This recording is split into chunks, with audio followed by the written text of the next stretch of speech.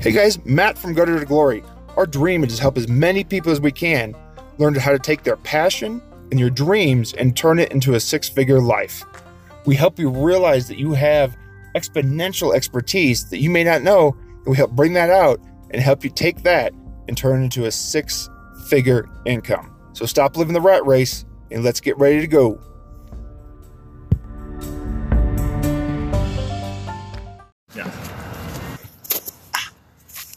All right, guys, this is Matt from Gutter for Glory, sitting here with Paul Foley. He's the CEO of Smart Capital in Denver, Colorado. Also the administrator with Colorado Startups on Facebook. So just sitting here, we're talking about startups and kind of the financial aspects of it. And what is really the biggest fear, it seems like a lot of startups have, the biggest question is how do you get financed? Where do you get the money? And kind of how that works out. I know just coming from myself in the beginning, not knowing where to go. So just sitting here with Paul and kind of brainstorm his crazy past as far as like how he got here and just kind of learn from him. So I guess, Paul, could you give us a little bit of background? Sure. How you get? So Colorado native, started a tech company around 4 years ago. It was an ad tech company that did in the ad tech industry, it did cross-device and ad personalization. We ended up selling that relatively quickly and then started doing angel investing because I was really interested in how kind of the other side of the finance table works. So as an entrepreneur, you go and you pitch these angels and VCs, and then you get a lot of no's and you're kind of curious like how this is all working. So I switched to the other side of the table to do angel investing. I started joining different angel groups. And we kind of stumbled across Smart Capital. So Smart Capital, what we do is we create a portfolio of 25 companies, fast growth companies. The first one is here in Colorado. They're all revenue generating. They're all backed by another VC partner, and we invest alongside them into this kind of portfolio fund. Okay. And for people listening to everything, what is VC and angel? I know a lot of times, I think the first time I brought up VC to somebody, or not the first time. Somebody actually asked me, "Is that Vietnam?" I'm like, "No, dude, not Vietnam." And I didn't know what to say after that. So, VCs. So venture capitalists. A venture capitalist will raise money from whether they're large financial institutions or other wealthy individuals, which are called LPs in the fund. So they'll go around, they'll find large bodies of money. They'll go and say, "Hey, we're really good at investing in XYZ," whether it's early stage tech companies, whether depends, but biotech, health tech, anything related to kind of these fast growth early stage companies. Mm-hmm. Venture capitalists will go collect money, aggregate money, and then go and invest into these early stage startups. An angel is an accredited investor. Accreditation under securities law means you have $200,000 in income every year or $1 million in net worth. And the reason why they're dubbed angels is because they usually invest early into a startup when they're young, and then they're kind of viewed as angels by the entrepreneur because they're kind of saving them or helping them grow their company. It's just I didn't know the angel. I thought angel was just literally like a term. I didn't realize it was actually like regulated then. Yeah, so that's cool. I didn't know. Yeah, there's the Securities Law of 1933, Securities Act of 1933, basically said if you have a big enough net worth or are making enough money, then you can invest into private companies. Mm-hmm. Personally, I think that the Jobs Act came out, and I think that's a good first step to allowing non-accredited investors to have access to it. But the accredited investor is usually also synonymous with angel. Mm-hmm. Okay. And then, so also kind of your background, how did you get started being an entrepreneur? Because I know you went to Michigan State. University of Michigan. I'm sorry. Michigan State was our rival. I would never go there. So, and then you lasted, it seems like, from what I understand, like 7 months in the actual workforce, and that was it. So that's awesome. Congratulate you, because So thank you. I guess I had to get out. So went to University of Michigan. I was an engineering major. I was kind of on the track I wanted to be in either iBanking or financial engineering, and then I was at Michigan during the 2009 financial crisis, where Detroit actually got hit hardest. So Detroit actually entered the rest of the country entered a recession. Mm-hmm. Detroit, or I should say, the state of Michigan entered an actual depression.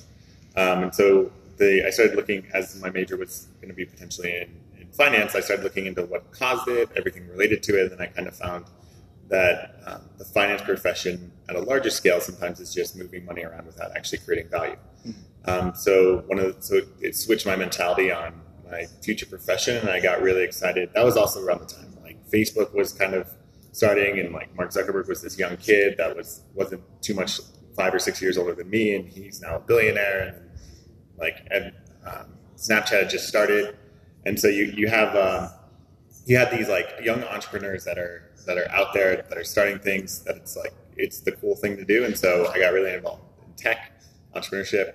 And I ended up joining Deloitte, which is a tech consulting firm, hoping that I would learn a bunch. And then it was kind of very corporate. I was there 7 months before I was able to join a early stage startup called Belly, which is what I left Deloitte for.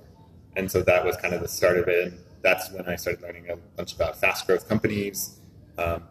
Belly, the company, actually raised $10 million from Andreessen Horowitz. It was a really cool experience to be involved in that. I ended up leaving that for various reasons. And then started doing consulting for fast growth companies here in Colorado, which then led to starting my own tech company. Cool. Awesome, man. Awesome.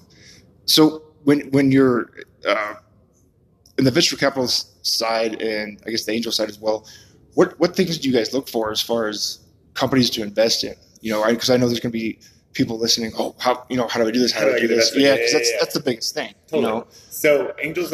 So we'll go over actually the wider range of investors. Mm-hmm. So we'll use angels and accredited in the first bucket. So bucket number one, and when they go to invest, we'll call this the likability investments for the angel. So if the angel really likes the founder or really likes the idea, there doesn't necessarily need to be a lot of traction or anything there. The rounds are called friends and family round for a reason. It's usually like, okay, we're giving this person money because we're friends or family with them. And it's kind of that we like him or like them or her. And then the other round, the other thing is likability into the company. So there's angels and investors that will throw money at solving cancer or like if they're in a certain industry. That's cool. And they have like a specific pain point or problem. For our ad tech company, we actually raised from an angel where we didn't necessarily have a ton of traction, but we had a high-level picture of what we wanted to achieve. And so the first guy that wrote us a $50K check was actually in the ad tech industry, saw the initial product and saw kind of where we were going, liked us and liked the idea, and that's why he wrote the first $50K check for a company. So it's just likability for the actual company or the actual vision. So that's kind of bucket number one. Bucket number two, still angels, still accredited, but they're investing for specific financial returns. So high net worth individuals or investors just in general, so accredited investors again, are looking for returns on their money. So it doesn't necessarily need to be that they like you and are friends with you or that they completely are in love with the vision. But if they see the initial revenue, they see the initial traction and the company's growing, then they're investing for a specific return purpose. So they'll be investing already in everything from bonds to Bitcoin to real estate to commodities, futures, they're already investing, and then early stage companies are just another asset that they want to invest in, and they wanted to do it for a return. So then they're looking for a specific return off your company. So for that, if you show them the initial traction, show them the initial customers, show them the revenue ramps, then those investors will invest for that reason. Now there's the venture capitalists, and then everyone buckets venture capitalists into one bucket, but it's very different. So a small venture capital firm, let's say $10 to $20 million firm, is going to do early stages, is going to want to take that $10 or $20 million that they deploy and get a return on that. And this is what's interesting is, so if you go and pitch this early stage venture capital firm, you need to figure out what they're investing in. So like what industries they invest in, what type of companies they invest in. And each one's going to be different. They focus on different verticals. They focus on different theses. Everyone has gone out to, a VC specifically has gone out to other people, raised money from them and said, this is what we're going to invest in and this is our thesis. And so they actually have to invest legally along those lines. There's some gray areas and wiggle room, but for the most part, they're stuck to their thesis. They can't just go and say, we're a biotech fund and then go and start investing in Bitcoin. Because that's not what they told their LPs they were going to do. Now, then there's these large funds. So there's these huge funds out in the Valley, $1 billion, $100 million funds. This is what typically gets viewed as a normal VC. These funds, the only way they can make returns on $1 billion is if the companies that they invest in with the 50, 100, however much check size is, if those companies become unicorns in the sense that they become $1 billion exits. So those VCs will then focus on how do we get you to a public company? How do we get you to this Uber level $80 billion valuation? And so they're only focused on $1 billion companies. Whereas everyone else before that whether it's the likability angel or the angel that just wants a return on their initial investment or the micro VC fund, they're investing for much different reasons than this VC fund that wants you to be $1 billion company. Cool. Yeah, so that's definitely a lot more into it. I think like some of the people that even I've talked to with it, just seems like, hey, you just run into somebody at Starbucks and you can start the conversation and he gives you a check for like $20 million. It just. I've never heard that happening. It's never happened to me either. But, I wish that would happen. I guess show like the profit and stuff, Marcus Lemonis, and it almost makes it seem like really easy. I didn't realize there's that much into it actually. Myself. And so it's really interesting. Marcus focused. So Marcus is a very different VC than like an Andreessen. So Andreessen Horowitz or Sequoia or Lightspeed are focusing on tech $1 billion companies usually. Marcus actually says he only focuses on operating cash businesses. I remember he came to Denver Startup Week and gave like a chat, and he was literally talking about how he never does anything software or tech related because he doesn't understand it. He looks for operating companies with revenue and cash, and then he looks at ways that if he just goes in and improves the operations, then they get more profits, and that's why the show's called The Profit. Gotcha. Okay.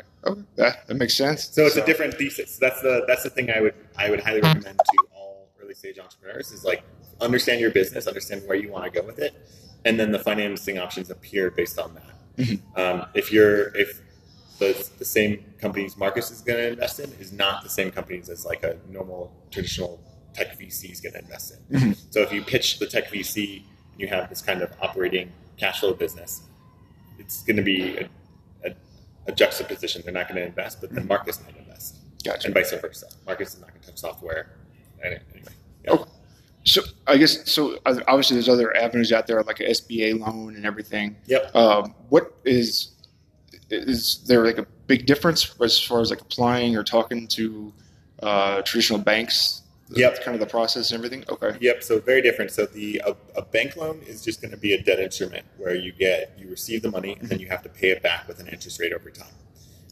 Early stage startup financing is going to be they're going to own equity in your company. So when a VC or an angel gives you money, they're going to actually own a percentage of the company. And so this gets interesting because what ends up happening is as the company grows, it's not like a loan where the company pays back the loan. It's now you as the investor own equity. So when the company gets acquired or sells, that's when you make all your money. But it's not necessarily they're just going to pay you back as a loan would. If they start paying dividends, then you would get potential portions of the dividends as an investor. Mm-hmm. But it's not the typical loan instrument that a bank would give you. The other thing too is an investor usually with the equity that they also get what's called control rights. So then they can do things like have a board seat, and then boards usually hire and fire CEOs. So one of the things you'll actually see in fast growth companies that raise a lot of venture capital funding is the CEO at later stages when investors kind of have more control of the company will actually move to different positions or get replaced.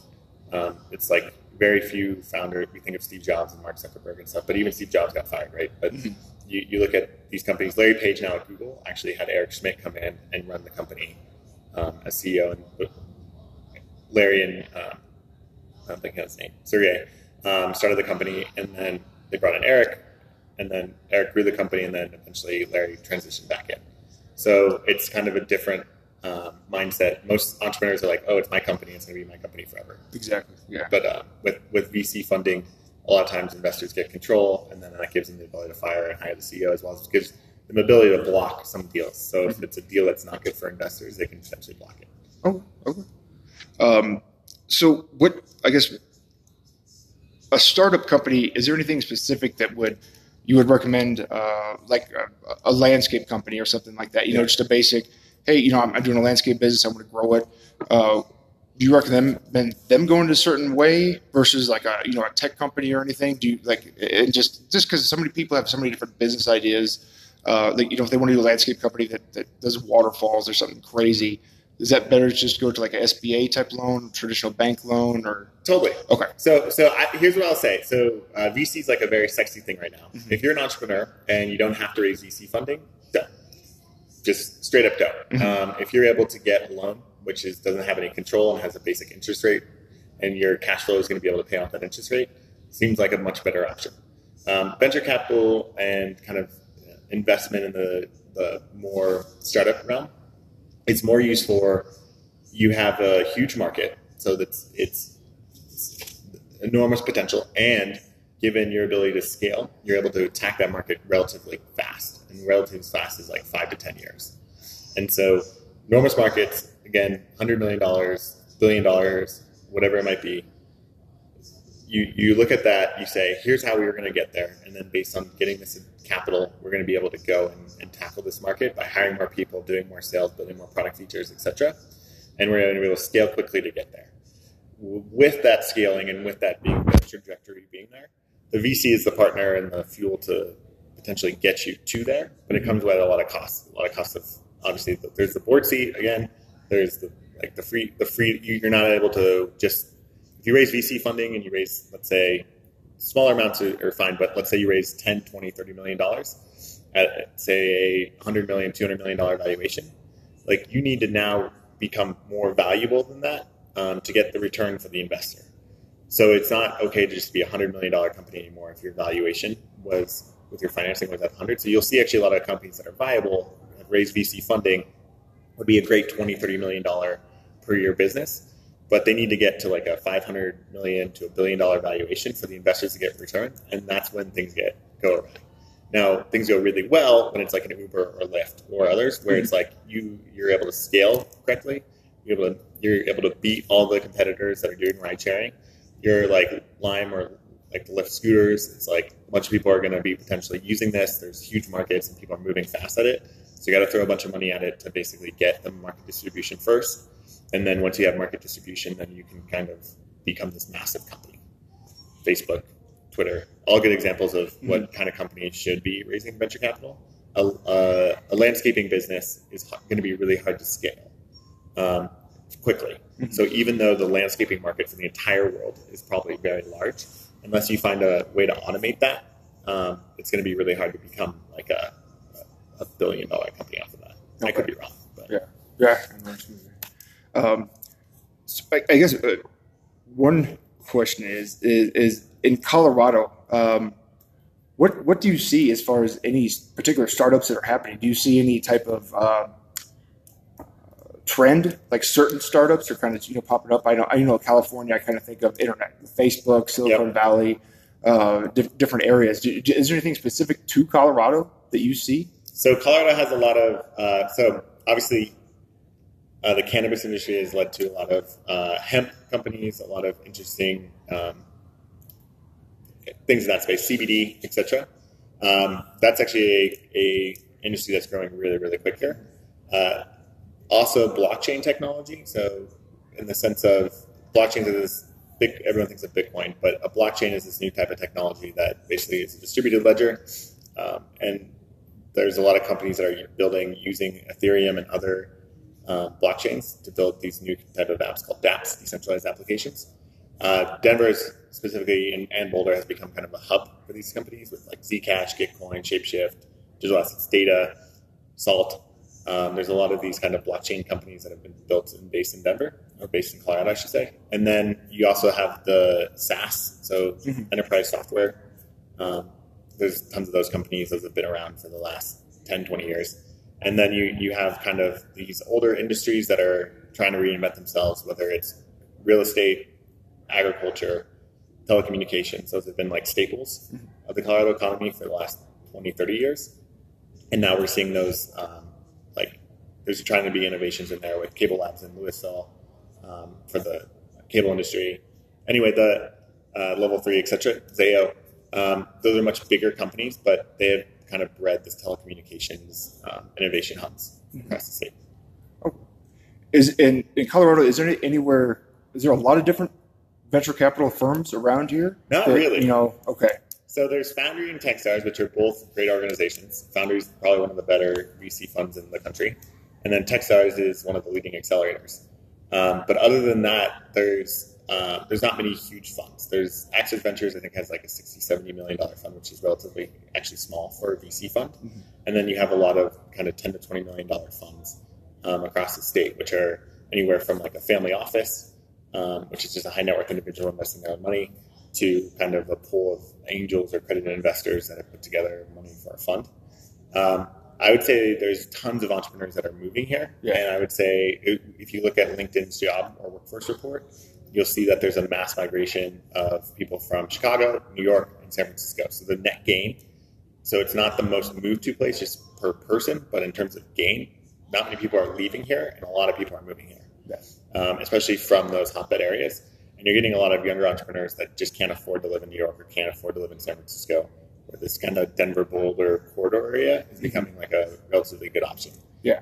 So then now we're getting a bunch of entrepreneurs, a lot of which are going to try and go for these bigger ideas. And I would say Colorado right now is underfunded. There needs to be more capital. I think seed funding is starting to round out. I think there's a lot of firms that are focusing on that, but I think we need to get to a Series A, Series B firms that can write bigger checks. Mm-hmm. Yeah, it's weird because I would have thought, just the amount of people coming to Colorado and the businesses and everything, I would have thought it would have been like a big spot actually, but it's different to Yeah, I'm as surprised as you are. We ended up, for our ad tech company, we ended up raising from Toronto and Montreal. We ended up raising from Canada. So when you there's only a few options here locally. Yeah. And then and this was 4 years ago. And then one of the things you have to do if you don't get local funding is you have to go to the coast or go to other areas. And so we ended up going to Canada. Oh, yeah. Well, different. Couple random questions stuff. Is there anything specific, any niches out there that you just don't like or like to work with? Or, I know certain people got, oh man, I like restaurant industry or, more in the tech field. But is there anything out there that's just weird or you just like, oh, man, I don't even want to, that's cool. I can make $100 million, but never mind. So technically we don't do anything. It's categorized in finance as SIN categories. So it's anything gambling, alcohol, or cannabis specific. Where our LP base doesn't necessarily want. So we raise money from so for Smart Capital specifically, we raise money from angels. And so we found that even though they know that those are potential industries, we don't technically invest in them. We do invest in hemp and CBD companies. Mm-hmm. There's a hemp packaging and ocean plastics company called Santa Packaging in our portfolio currently. And then there's a CBD company or CBD production company called Hemp Foundry out of Steamboat. And they create this really pure CBD isolate. And so, like for us, CBD is it has a lot of health potentials. It has a lot of other product potentials. It's not the THC is the not hallucinogen, but the thing that makes you feel high. CBD is more of a painkiller, and it's like proven to be more effective than like normal opioids, which are also addicting. So. We are more than fine investing in CBD production. We're more than fine investing in hemp, but cannabis, specifically alcohol and like gambling, we don't touch. Okay, so no crack or yeah. no right, no crack. No. All right, stay away from that. All right. So I guess kind of in round it up and stuff. What is there any advice that you have out there for anybody looking to start a business, looking different ways to go? Any just random stuff that you've learned along the way that maybe something just people wouldn't know or wouldn't think about? Yeah, I think it's hard as earlier in my career entrepreneurial stage, I didn't realize how much variability there is in a business.